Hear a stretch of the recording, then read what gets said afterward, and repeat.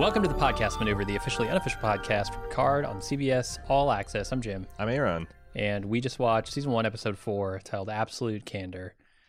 I want you to be absolutely candid here. What'd you think? Well, I'm going to open my opinion like a book and say that this continues to have a lot of good stuff in it, but it also had one of the more embarrassing scenes in Star Trek history. Like a scene so awful, I almost blacked out midway through it. Of course, I'm referring to the romantic Borg ice skating rink date that happened. This is the Borg version of curling. I think it is. Yeah. I was thinking, like, it seems impossible that there isn't, in the entire span of the galaxy and the Borg's conquest of it, there's never been a Borg drone working in a maintenance shaft and just slipping and falling on it, just busting their ass wide open. That has to happen like every few weeks on a Borg cube. It just has to. And I'm just thinking these stiff ass space zombies struggling to get up and they're like little servos whirring as it's trying like a turtle on its back to get up on a zero friction surface. Yeah, like Wolf 359, right? Like they did some evasive maneuvers. You know, some Borg fell over. Yeah. You know it. And then they're sliding around. They're halfway through the battle. They can't get up. Yeah, see that they don't know that Locutus, after Data got through to him, the first he's going to try sleep.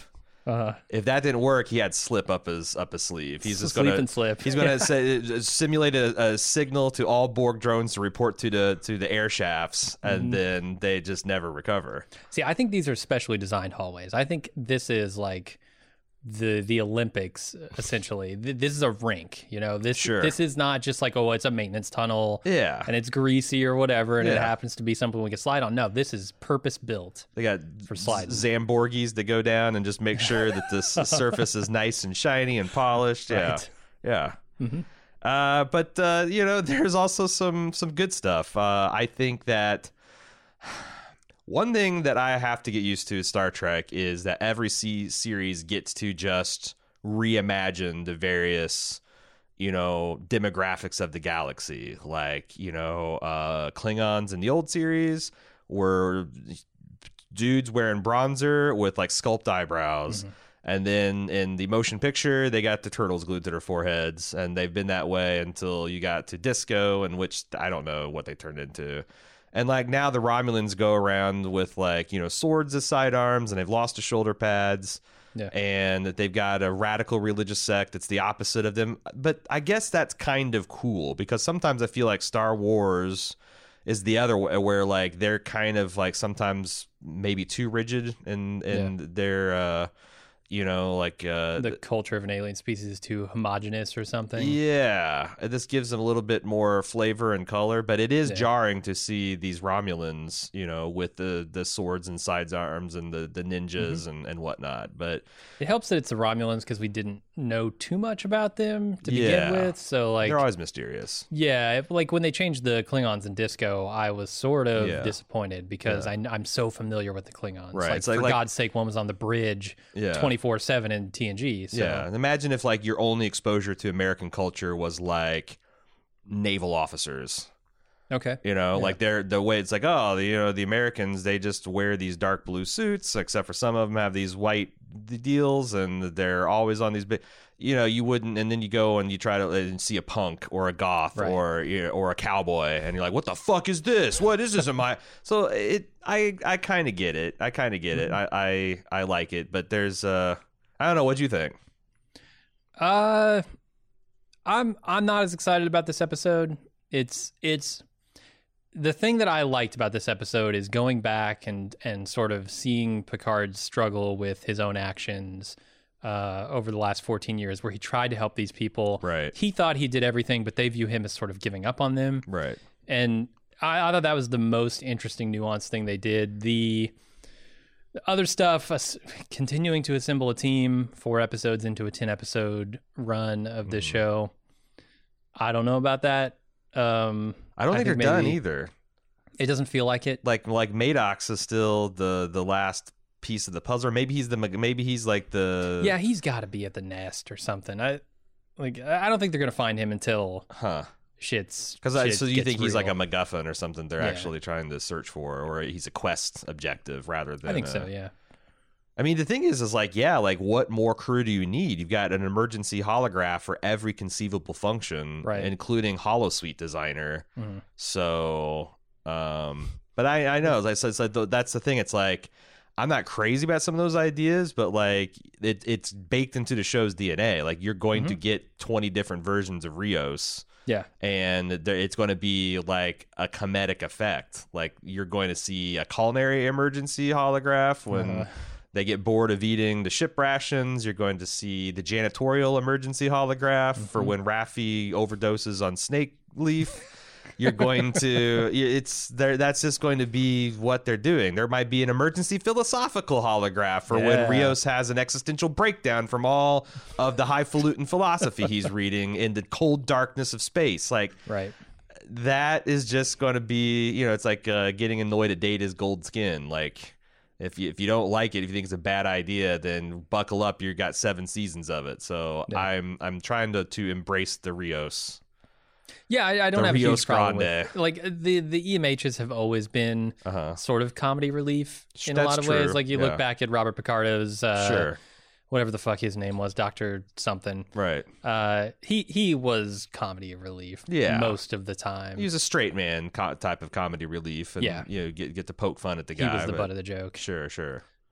So yeah, I mean, I don't have a huge problem with that. It's more about like how much time are we going to spend assembling this crew, and when are we going to get down to the story? Mm-hmm. But I don't know. We'll see. See what next. Actually, I know what next week brings mostly, and it's ridiculous. Yeah, but kind of like in the way that like Star Trek sometimes gets, like, Oh, yeah. I want to see them all beamed down to the pimp planet, with their pink suits and their long feathers, and Captain Picard or Admiral Picard, JL. JL with his eye patch. Yeah. JL's dressed like a leather daddy space pirate. Yeah, I can see that for sure. Yeah, we'll see that next week.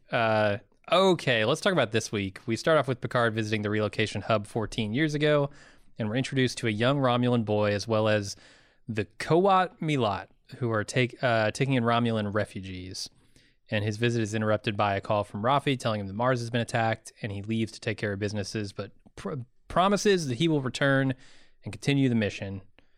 You know what they say about promises, those Romulan Kowat Milats. Actually, I thought some of the philosophy here was kind of cool. Like prisons. It's a premise. It's a prison. Don't make Yeah. another. Don't be a jailer to another. Something like that. Something like that, yeah. That's kind of interesting. Mm-hmm. So a Romulan's kind of like, don't promise, either do or don't. Like shit or get off the pot. Yeah. And it kind of falls in line with their, over eager honesty sort of philosophy. Where do you stand? Because like I read something 10 years ago about, it's called radical transparency, which sounds a lot like this absolute candor, which is these people. It's kind of like a transhumanist movement of like, we should tell the truth all the time, regardless of context. Like even the kind of white lies you might tell to spare a good friend or to soften the a James blow. Holden strategy. Yeah, like what I don't know that there's a bad argument for that, other than people don't know how to deal with hurt feelings, or they don't know how. I don't know what is the argument against absolute candor. Yeah, I think it's only that one, is that people would be upset by it. It's not the way we operate. It's not the way we think. It also seems like that, like, does absolute candor apply to like government level? Because it seems like a society that practices absolute candor, like in like a warfare or a negotiation session, would get fleeced by like a Ferengi or a traditional Romulan approach to secrecy and spycraft, and you'd be easily exploitable. That's the other, like everyone has to, and that's I guess that's the ultimate condemnation. If you have a philosophy where everyone has to follow it rigidly or it falls apart, probably not a good philosophy. Yeah, I mean, any of those extremes are silly. Like, we've talked about in the past, you and I know, just like extreme tolerance and how that can backfire on you when you run into an intolerant civilization, or group of people. Yeah, we have to tolerate these people who are rounding us up in the camps, Right. because to otherwise would be to not tolerate their intolerance. So Yeah. And this is just a small sect, obviously, of Romulan society. yeah. I thought so. There's at some point someone calls Elnor sister boy, and I know he was kind of androgynous. I'm like, I wonder. And I guess now that I think about it, I wonder if they're still going to explore like him being some kind of androgynous or non-binary character. But it turns out it's just like, I guess they're, what do you call the sole male member of a sorority. Yeah, they probably don't have a good term for that. This Right. seems like a extreme situation. Yeah. They wouldn't normally take in a young boy. Yeah, if you have a young man with a bunch of nuns, what would you call him? A nun boy? Yeah, I guess Boy so. nun? Because he's not a priest. I mean, I guess he would, yeah, I don't know. I don't know. But I thought that was a pretty interesting idea. They got Star Trek loves its classic literature, doesn't it? Yeah, Three Musketeers in here. There's not been nothing in the 20th century or the 21st century, Jean-Luc. Star Wars? No. Like, He's wouldn't that never be heard of it. cool? Wouldn't that be cool if like this kid grew up idolizing being a Jedi and Jedi Knights and using swords and stuff because Picard sold him on Star Wars? Yeah, there'd probably be some licensing rights to work out with that might be sticky. Yeah, but like, yeah, But I feel ya, yeah. Goddamn Walt Disney, you're right. That's the reason why Star Trek can't refer to anything in Yeah. the 20th century. The copyright has been extended for 300 years Right. now. Night of the Living Dead's the only thing that they can get because George Romero fucked up the copyright on it. Okay, we go over to present day on Rio's ship, and Girardi's annoying him with a discussion on how boring space is. Then Rafi comes in, and she's pissed that Picard's making a stop off at Vashti. Yeah, Alison Pill is just Sorkining. She's going full on Sorkin, and yeah. this is just her character from the newsroom monologuing without stop. Yeah. I thought it was always weird in Star Trek how Picard had a bunch of paper books. And that was before like the omnipresence of actual data pads and Kindles and whatnot. What is the deal? Is like that just like is that a shorthand for this guy is cultured and deep? Yeah, I think he's a collector. You know, he's got, these are relics to him. Yeah. And it just so happens that he can read them, but I think like they're important for their physicality Right. to him.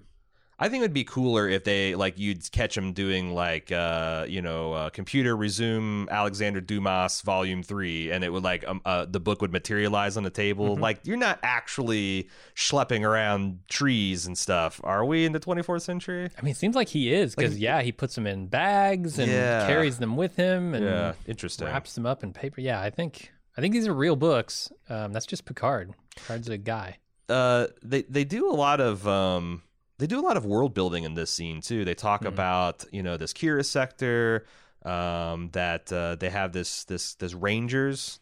So I guess they're space rangers or some kind of apart from Starfleet defense force, kind of like a militia force. Yeah. So it's kind of in the next half of the scene when she goes to confront him. But there is some stuff in here that they do with like Rios. He's only got Klingon opera on board. That's it. He's cultured and deep. Right. I mean, they really want us to know this guy is hot. It's on vinyl. This guy's got He's just got a collection of 45s over in the corner. and he only plays it through a like an amplifier that uses vacuum tubes because you can't get that rich warm sound through a holograph. Hell no. But he's deep, he's cultured, he's got an edge. He is fucking pulls metal out of his shoulder and bleeds in his shirts. He drops the F-bomb. that drops the F-bomb, and he has an army of clones on his ship that drive him crazy, but he likes it this way because they're programs that he himself set up. Yeah. They annoy him in the right way. He's complicated, yeah. I guess I shouldn't have researched what that book was about because they just come out and say it here in this episode. So shame on me, I suppose. And then, we get to the second half where Picard's on the holodeck and he's got an image of his chateau. And Picard's explaining that he's stopping at Vashti to hopefully pick up a Romulan warrior nun, which is strange. Rios warns that the sector is very dangerous with an old warbird stalking around. And Rafi tries to persuade JL to stick to the plan, but he knows that this might be the last time he's out this way, and he doesn't want to miss his opportunity to see his old friends one last time. I don't understand why he doesn't. So is he actually here for a mission, which is like, I'm an old man and I can't do action scenes anymore. I can't even do the patented Kirk double hammer. I need somebody. Why doesn't he just say that instead of being like, hey, I just want to stop by for old time's sake? Yeah, I think it's a little bit of both is the thing. Like, he wants to see these people, but also, yes, he very much needs a warrior in his party. I don't know. There is a lot of stuff here going on, and so I sort of got lost in it. Like, you talked about the Fenris Rangers. I think this is where I first heard the term Coat Milat. If I must have missed it in the first few scenes. I think that he said something. They owe a debt to them for helping them relocate onto the Romulan, reclamation planet or whatever they're calling it. And then this is where they explain the way of absolute candor. It seems like he's sort of doing a nostalgia tour at the same time that he's picking up party members. I'm saying is, like, you got a ship full of people who are skeptical of your motives. Like, if you have a motive, and that's what I'm saying. Like, in Picard's mind, did he go down there just to kind of see and make amends, and then like, oh wow, they've got this like fucking badass warrior, but he wanted that. Yeah, he does. So I don't know why. None of them seem like they're like the warrior type. Like even Rios doesn't. So like what? No, he's too aware of his own death. Yeah, To exactly. be a warrior type. he's paralyzed by this existential crisis. Yeah. I don't know. I'd like to find more about these Rangers. I wonder if we're going to run into them this year. I was actually excited to see this antique bird of prey, but it seems like they dusted it off by the end of the episode. Yeah. And it's antique. This is like Star Trek, the old series bird of prey. Yeah, I was expecting a little more curve to that bird of prey. It's an old saucer. Angular as fuck. It's old saucer. It's just a saucer with two wings on it, man. And I thought it was pretty cool. Yeah. I'm not sure why Rios' ship can't outrun this old hunk of junk, but I don't know. Although I guess like big, Rios powerful ship. Rios is kind of like still just a personal craft. Where that's maybe it's 100 years old, but it was a fucking capital ship of its day. Like it's got fully operational sublight drives and whatnot. It just seemed like Rios' ship was so much faster than it. It's so much more maneuverable, certainly. But maybe he's talking about like a warp drive. Like you know, I can't outrun it from that standpoint. But I don't know. Do you think that this holographic recreation of the winery, the Chateau Picard, is going to be the new Ready Room? Like anytime they need to discuss stuff or get philosophical, they call. Maybe. I don't know. I got to see more of Rio's ship. I got to see what other compartments he's got. Because it looks like it's just one big bridge/engine bay. Yes. There's a holodeck somewhere. There have to be quarters, right? You don't take 5 people on a ship with no quarters. What if you have like a 15 by 15 holodeck and everyone's quarters are just in there? Like you don't know that you're only 18 inches from everybody else because it looks like it's a full room for you, and they got tractor beams moving you around, and you just can, as long as everyone's got a room to stand and turn. I mean, I guess that would work. You can beam people in and out if they like start to walk through each other. Yeah, why not? That would work. That's the ultimate in hot bunking. I'm not sure how I feel about this new crew as compared to the beloved crews of the past. There's a lot of conflict here. And I'm very used to like the crews of the Enterprise and the ships they're on being very much in lockstep with their views on things. Here, it's not that at all. It's a lot of early season or early series Voyager, because you had like Federation terrorists and Vulcans and like edgy Klingons and all these people like all washed out Federation officers all like jammed in on the same bridge crew, and there was a lot of weird stuff there, but I guess that's the closest thing I can think of. Because there's not even really a command structure in place. Like there's already this kind of, does Rios resent Picard's like temerity of just ordering, or does it feel like he's home now, that he's like, oh, I was always meant to be like, is he a Riker type? Like I was meant to be this man's first officer. I don't know. I didn't get any like annoyance or anger from Rios when he steps in and tries to make it so. It's a little. I thought there's a little. I mean, there wasn't not annoyance. It's more of just kind of like, well, I mean, what do? You got Admiral Picard on the bridge, and he's going to start barking orders. You know? I read it more as confusion than annoyance. It was just like, oh, right, there are two. Like, I respect this guy very much, but I'm the captain of this ship, but he's used to being a captain. Like, it's just very confusing. Mm-hmm. I do think they need to decide pretty soon, Dr. Jurati, if she's going to be like that full, because people treat her like she's just almost a ghost. Like there's having conversations past her and she's just like, what? And like, you know, someone read her in. Okay. Yeah. And maybe she needs, they need to get some kind of synth danger so her expertise can come into play. Right. Because so far you got Raffi, she's like the spy master. Rios is the captain. Picard is Picard. You got the action ninja Romulan nun boy. And then she's just there. She needs a competence. She needs to show her competence so to kind of merge her in with the crew, I think. Yeah. I'm with you, but she's also the audience proxy in a way. That's true. And how would we exposition dump if we didn't have her being somewhat ignorant of the situation? I think they could use Picard because like Picard was completely ignorant. That's another thing I'm kind of amazed at, just how complete Picard's abdication of his duties were. Like he leaves this nun Zanny on the surface of this world, Vashti, and pledges, hey, you know, the synth attack, no big deal. I'm not going to let this thing fail. And I think he never comes back. Mm-hmm. Like that's the kind of tail tuck between your legs and running that is jarring to me when it comes to Picard. And I've read a lot of people saying, well, you got to understand, this is a broken man. This is a man who, you know, got assimilated by the Borg, got his sanity back by, you know, bonding with his family. Then his family all got burned to death in a structure fire on Earth. Then his, you know, Data is like kind of a surrogate son to him, and he died, and so he's really conflicted, and he's got all these. But still, I hope that they get around in this series to telling the story of like Picard's kind of like coming to grips with like what a kind of Atlas Shrugged situation we got here, where he just completely. Not I mean, it's like he took no interest in this at all. He had no idea what the galactic politics was of this area. He had no idea how like you know, criminal and desperate the situation had gotten. It's kind of amazing. So we got to the artifact and we see an old recording of Ramda explaining what Ganbadan is, which is Day of Annihilation. She mentions the destroyer and Soji's ears perk up. There's a lot of lore. There's a lot of shit that they're dropping on us this episode, just a ton of it. Almost to the point where it was a little much for me.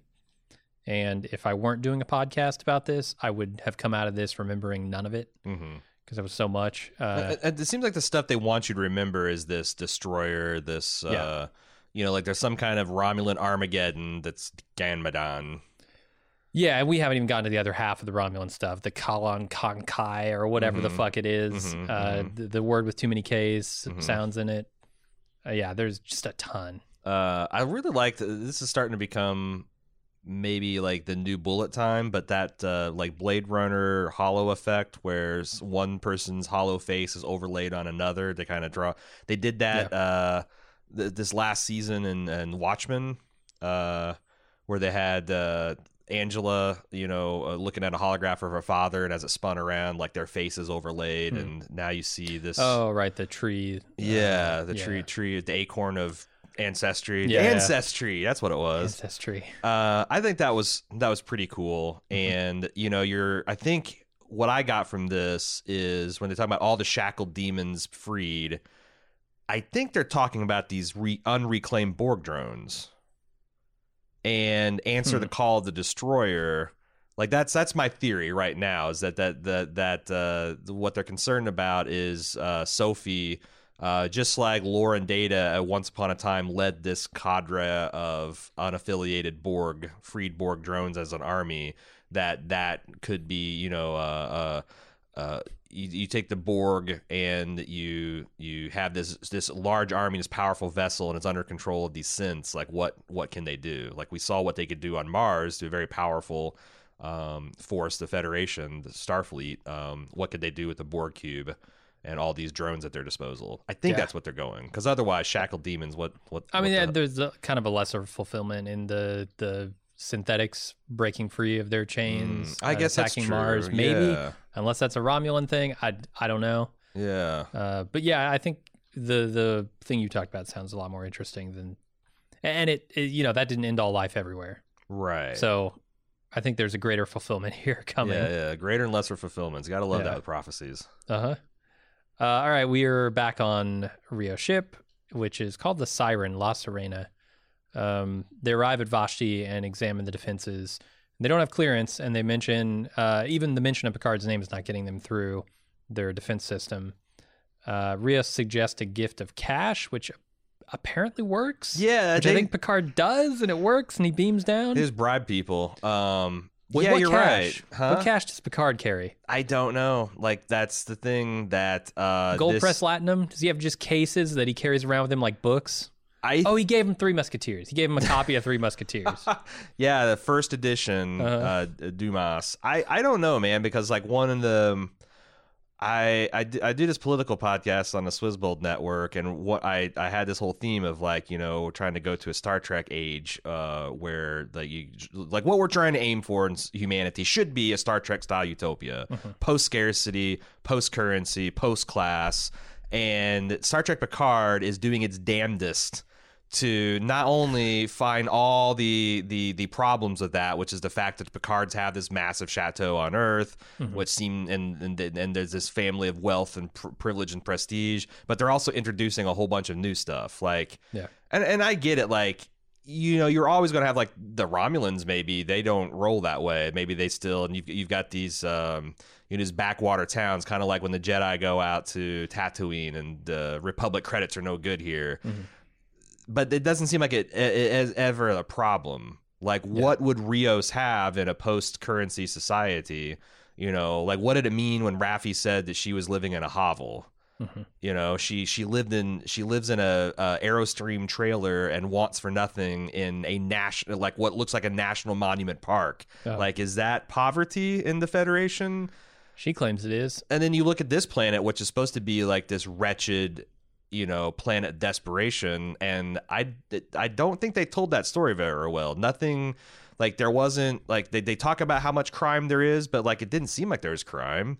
There's Romulans walking around with like, I guess, Romulan Nazi bands on it, but like nothing seemed particularly dangerous. There was like, this anti-human chauvinism, but that seems entirely understandable given the circumstances. Yeah. So and like, how often do humans come out there anyway? Like, yeah, well, I mean, they talk about like planet full of Romulans, right? the nuns, when Picard's talking to them, talk about how they've been helping both Terrans and Romulans. So I guess they're sharing this planet.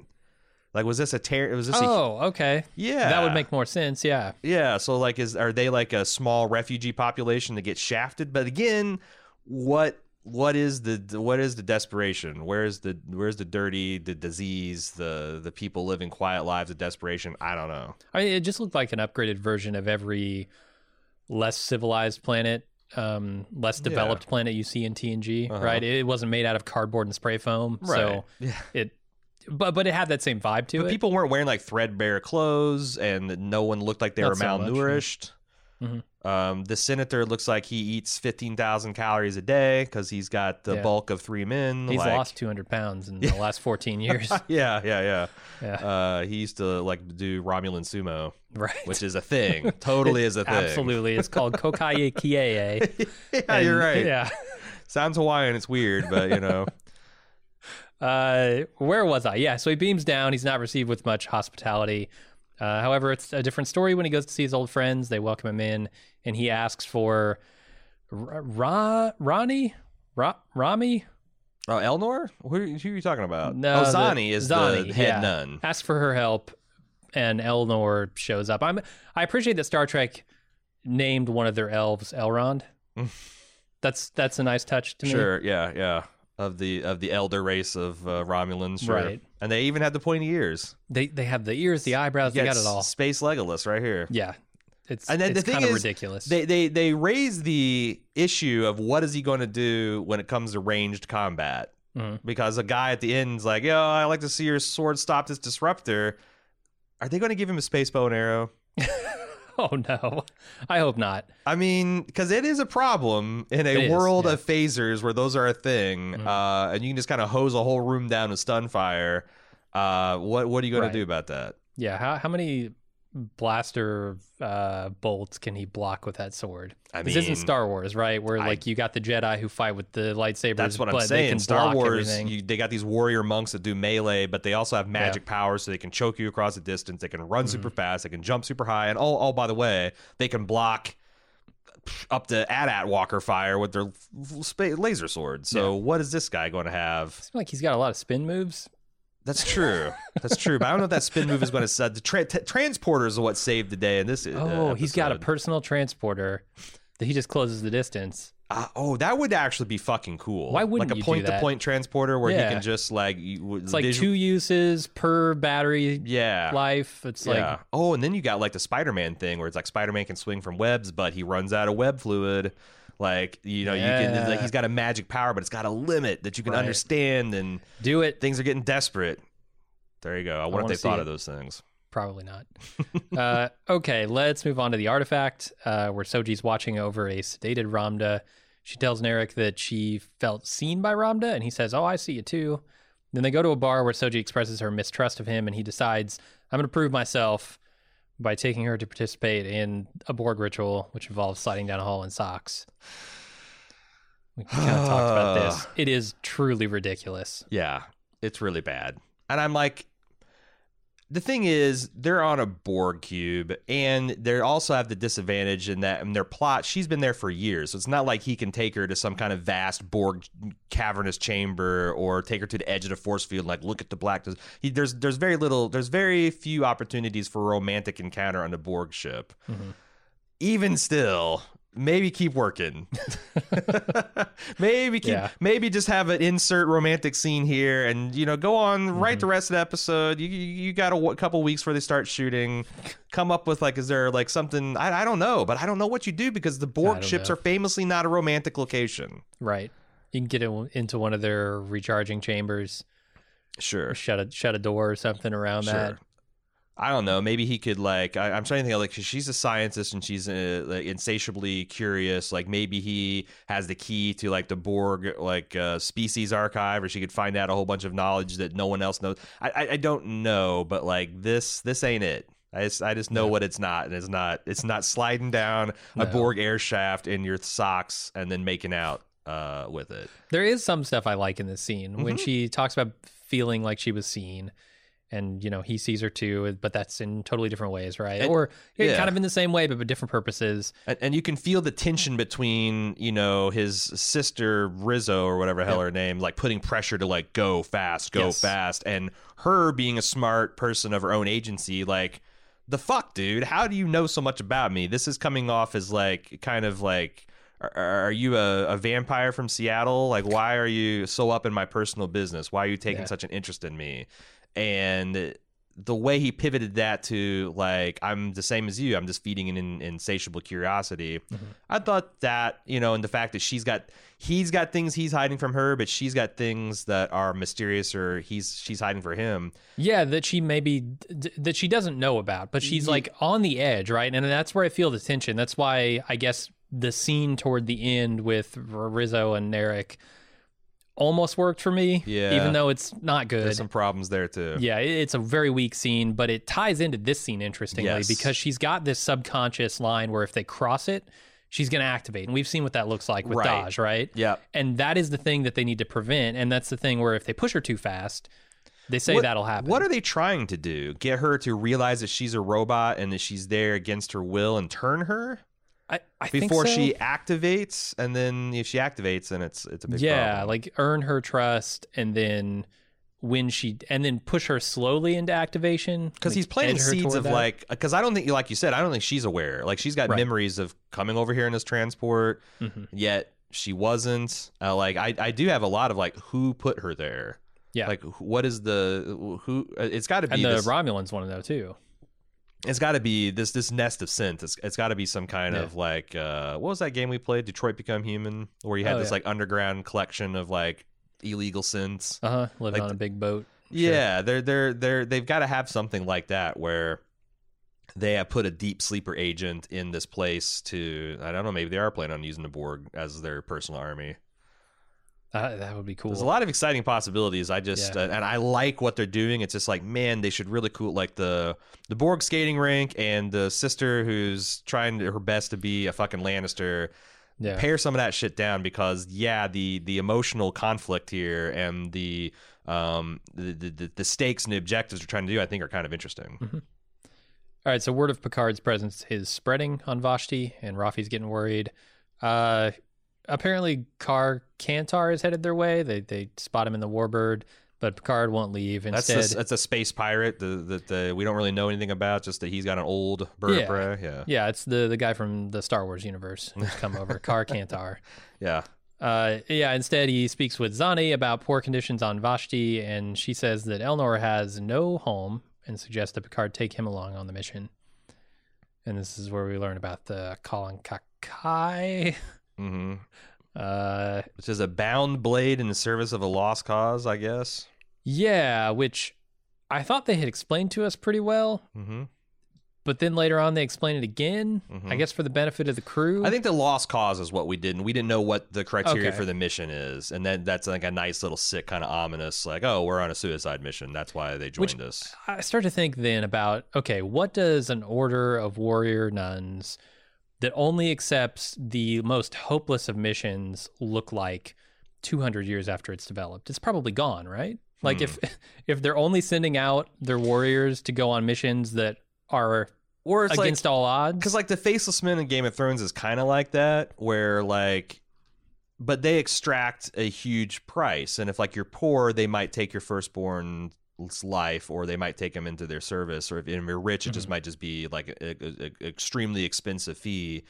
But that is like what if you're just doing this out of the kindness of your heart? Maybe they're that badass that they actually having a Colin Kaki. Colin Kaki.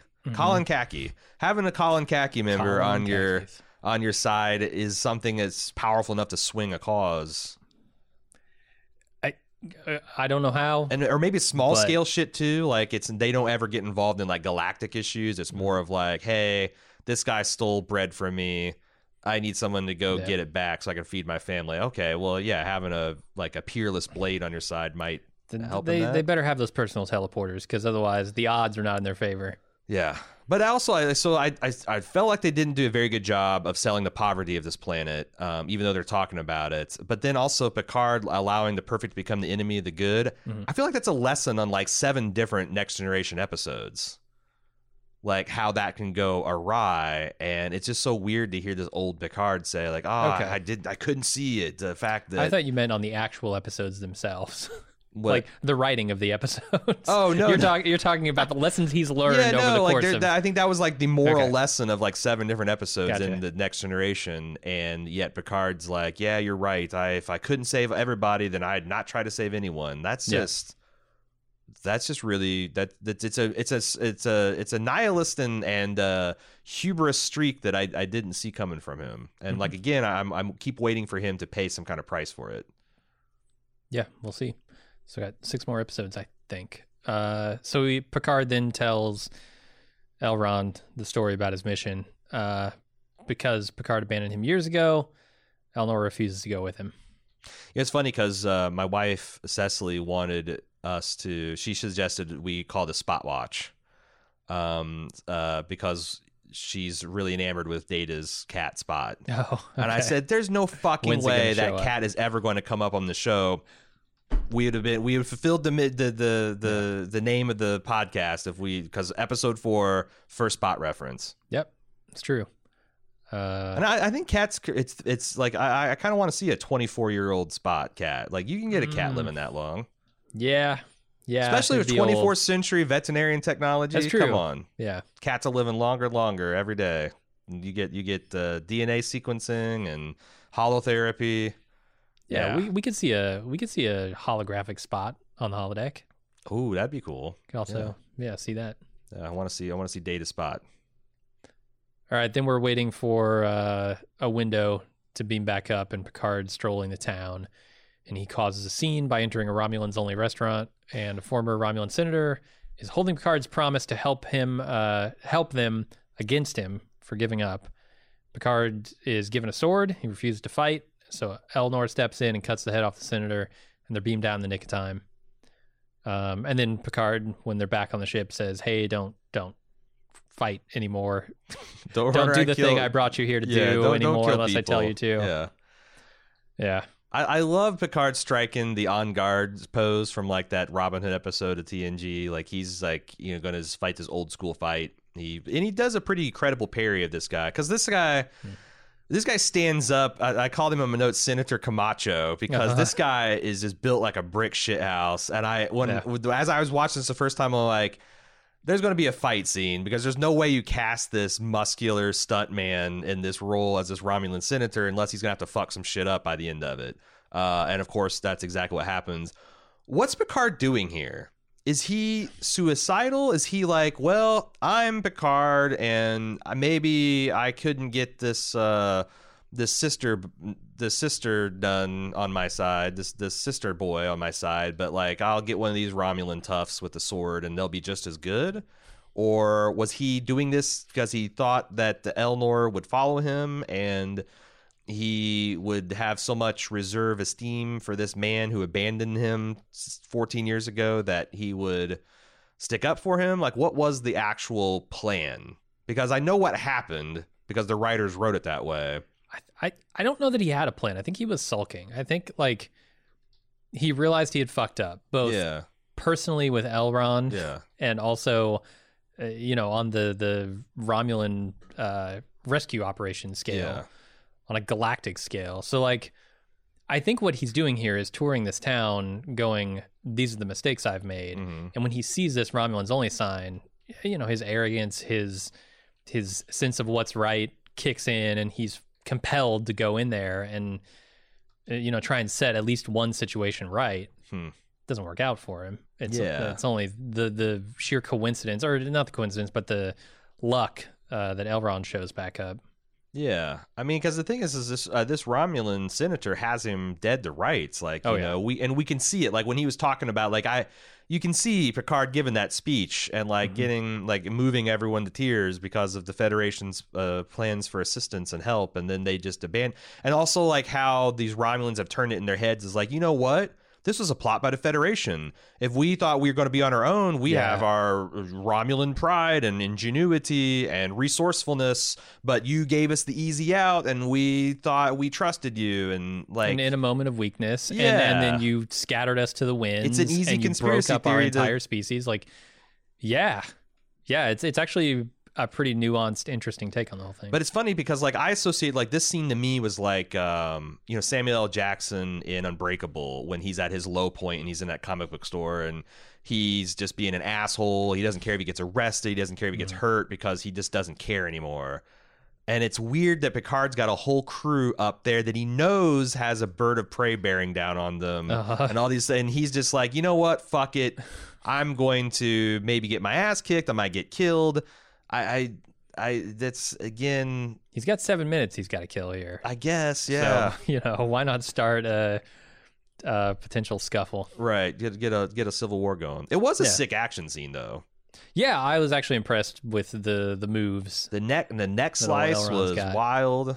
Mm-hmm. The whole like, hey, choose life, like to be that badass to know, like, hey, is this guy, if you challenge what is it, the Colin khakis, if you challenge a Colin khaki, you're gonna die. Like that's the way it goes. Unless he's got a disruptor pistol, which I still would like to know. I would too. He's got to have. I bet if he wasn't beamed out, he would have blocked it or something. We're gonna see this guy reflect a disruptor with that blade. This could be a teaser. Yeah. Okay, then Rizzo wakes up Narek and puts more pressure on him to make faster progress on Soji. She reminds him that Soji has a plan and that she's the destroyer, and she says he has 1 more week until she resorts to torturing the info out of her. This is the clumsiest throat choke I've ever seen.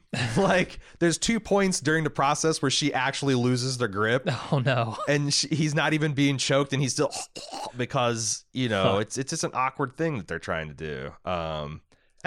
Choking someone and asking them questions, asking them to answer questions is always ridiculous in my mind. Yeah, and you don't need a physical threat. This guy's like committed to the mission. Like I don't know. It makes her look.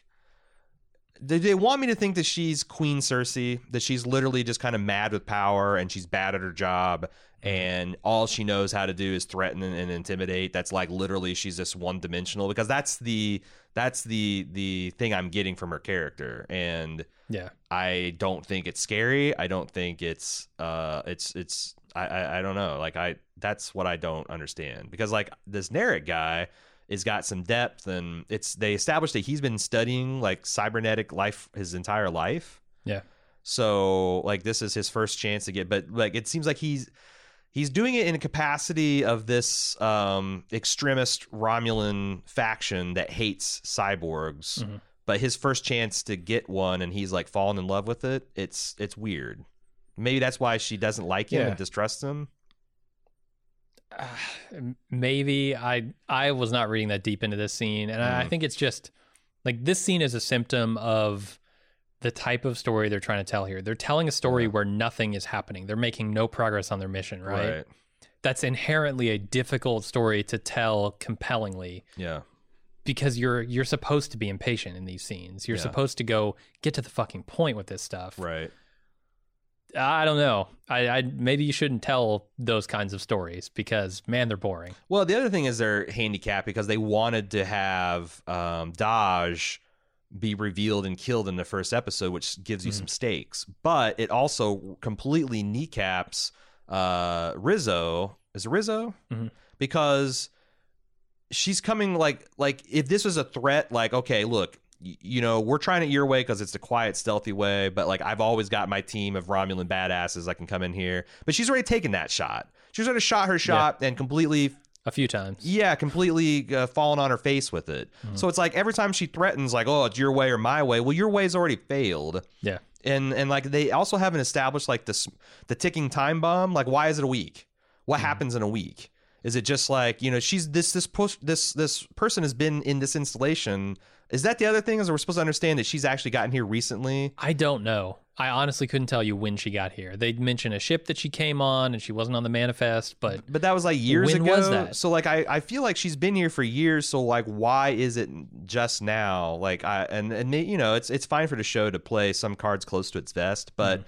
A lot of me being invested in like, well, of course they have to do it this way because I have to understand the stakes. And I think I do that. I think the stakes are if these synths wake up and they decide that all biological life is inimical to them, then they're going to kill everybody in the galaxy. Right. But like, why? What's the urgency?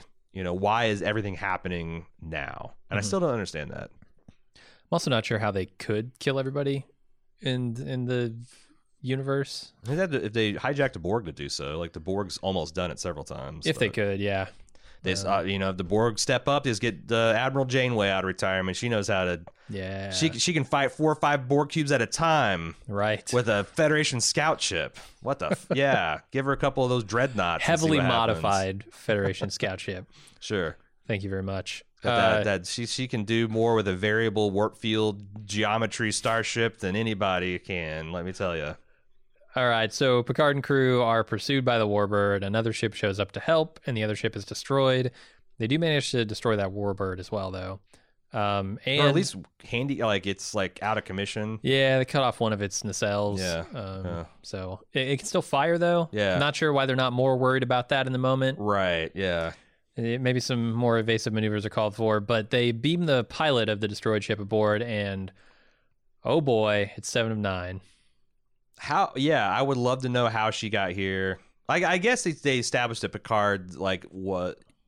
Maybe she's a ranger. She's one of them Fenris Rangers. Okay, I don't know. That's all you need to say. She needs to have a cool ranger patch on her shoulder, and I'm in. Yeah, and if weird Borg shit is going down, yeah, I think she'd have a vested interest. Have some interest in that. Yeah, especially if that vest has a Fenris Rangers patch on it. I'm in. And if it's skin tight. This one's 51 years old, BT dubs. Oh, yeah? Yeah. Jerry Ryan still got that all 7 of 9s firing. Yeah. It's all about the prosthetics. Yeah. Yeah. That's what gives you that 7 to 9 quality. Prosthetics and the lipstick. Nanites don't crack. Yeah. Because they're constantly repairing your body at the cellular level. Uh-huh. So what do you think about the emergency gunnery hologram that shows up in the middle of a crisis drunk and speaking a language that presumably... Well, here's the other thing. Are universal translators not a thing?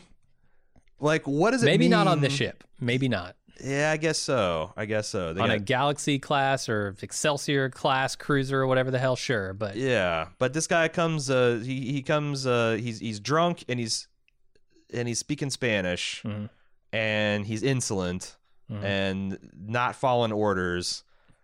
Again, because this is the way the guy wants it. I think. Yeah, he wants a surly, sort of rebellious security officer. What I hope they're doing is there's gonna be an emotional episode late in the season where you find out whatever disaster that this guy was involved of this being an XO of a dreadnought.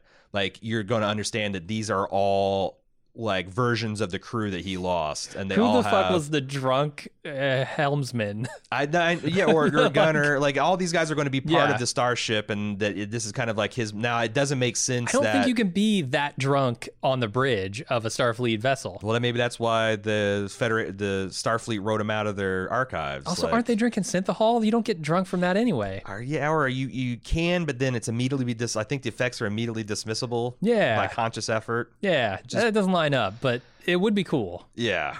Maybe he's on some, like, I mean, he wasn't Starfleet, right? They've established that. So yeah, he's just disgraced somehow. Yeah, maybe that's him. Maybe that was him. It's the old version of him, just a drunken, sloppy. He was the first officer, though.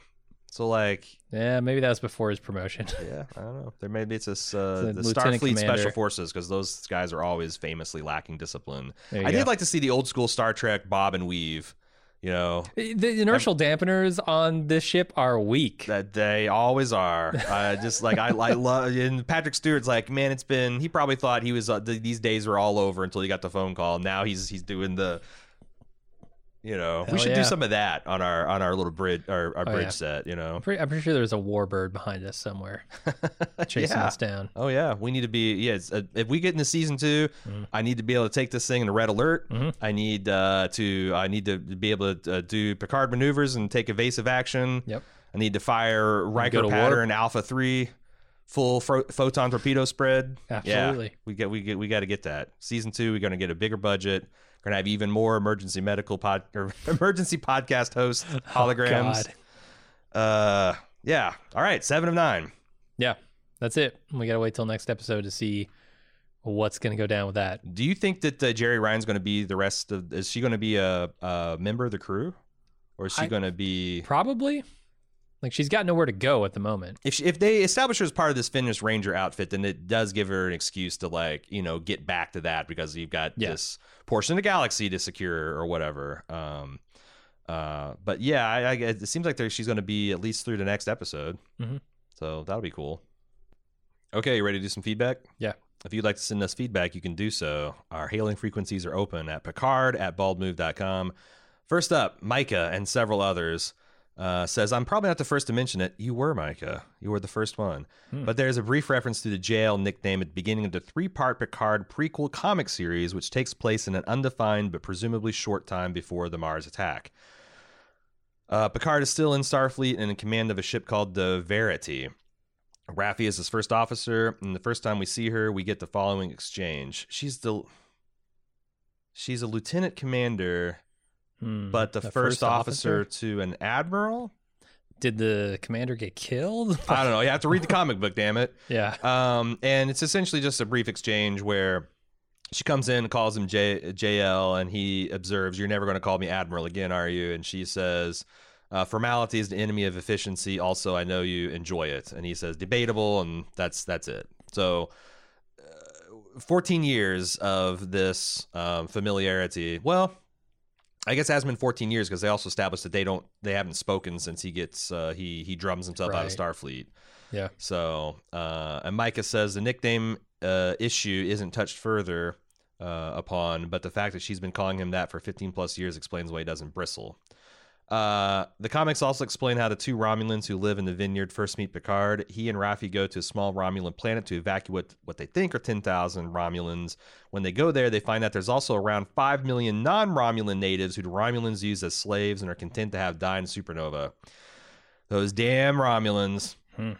The Federation could feel superior to them, except for they abandoned them to die after their ships got broke by a bunch of robots. So Right. let's not get too high on our Starfleet horse here.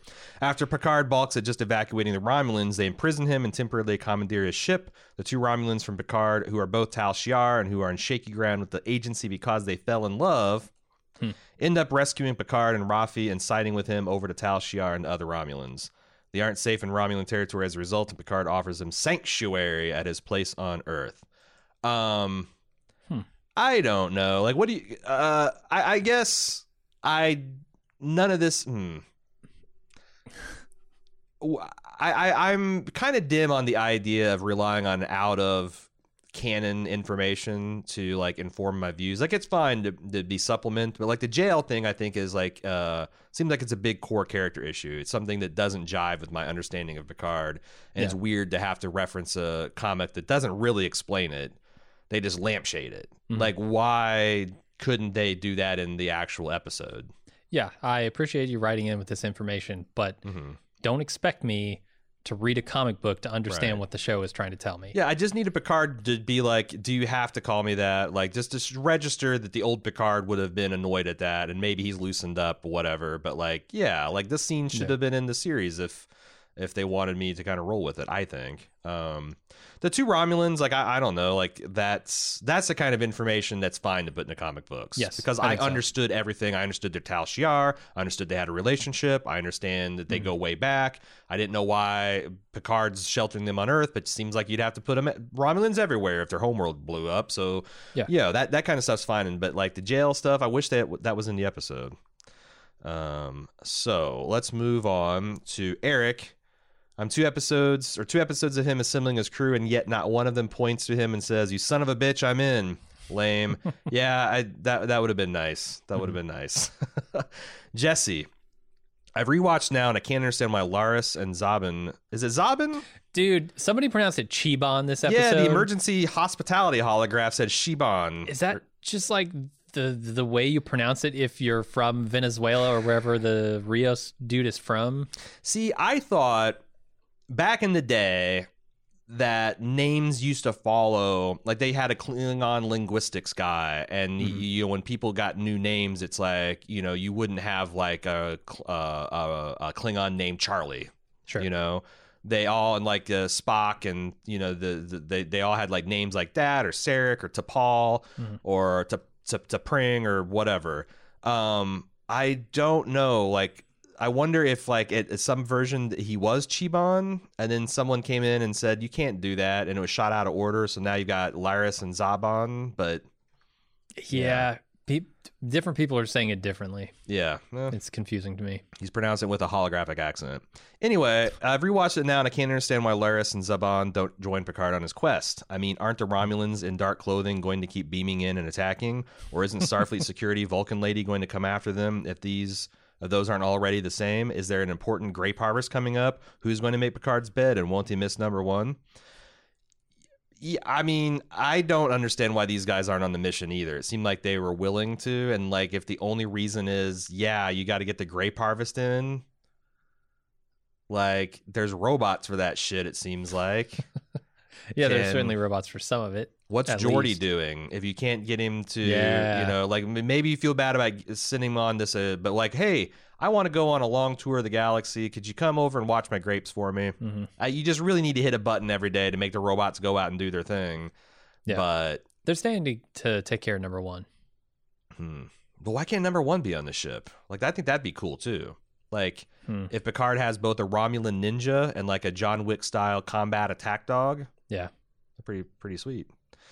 Ginny, your comments last week about bad Trek and lobbing all sorts of storylines and ideas at the series to see what stuck prompted me to go back and start TNG from the beginning.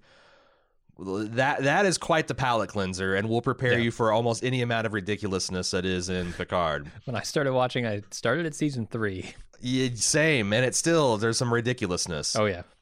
She says Crivens, but the encounter at Farpoint is awful. I'm kind of fascinated watching it again, knowing what great things came of it. But geez, the TV execs must have had a crystal ball or something. Or did they? I guess for late 80s, it's on the money, and also heavily using the original series tone and feel to benchmark the style of the reboot. So much so that mini dresses from the female characters had to wear in the 60s series catapulted into the 80s, including what would seem on this fine strapping man. Now, she sent me a screenshot, and there are indeed, in the first episode of Star Trek, dudes wearing the Uhura style miniskirt and go-go boot uniform. So just to give you a background on that, I must confess I did a double take. Not that a dude can't wear a dress. I'm totes 101% behind that. It's just enormously progressive for an 80s American TV show, is it not? Or am I remembering the era differently?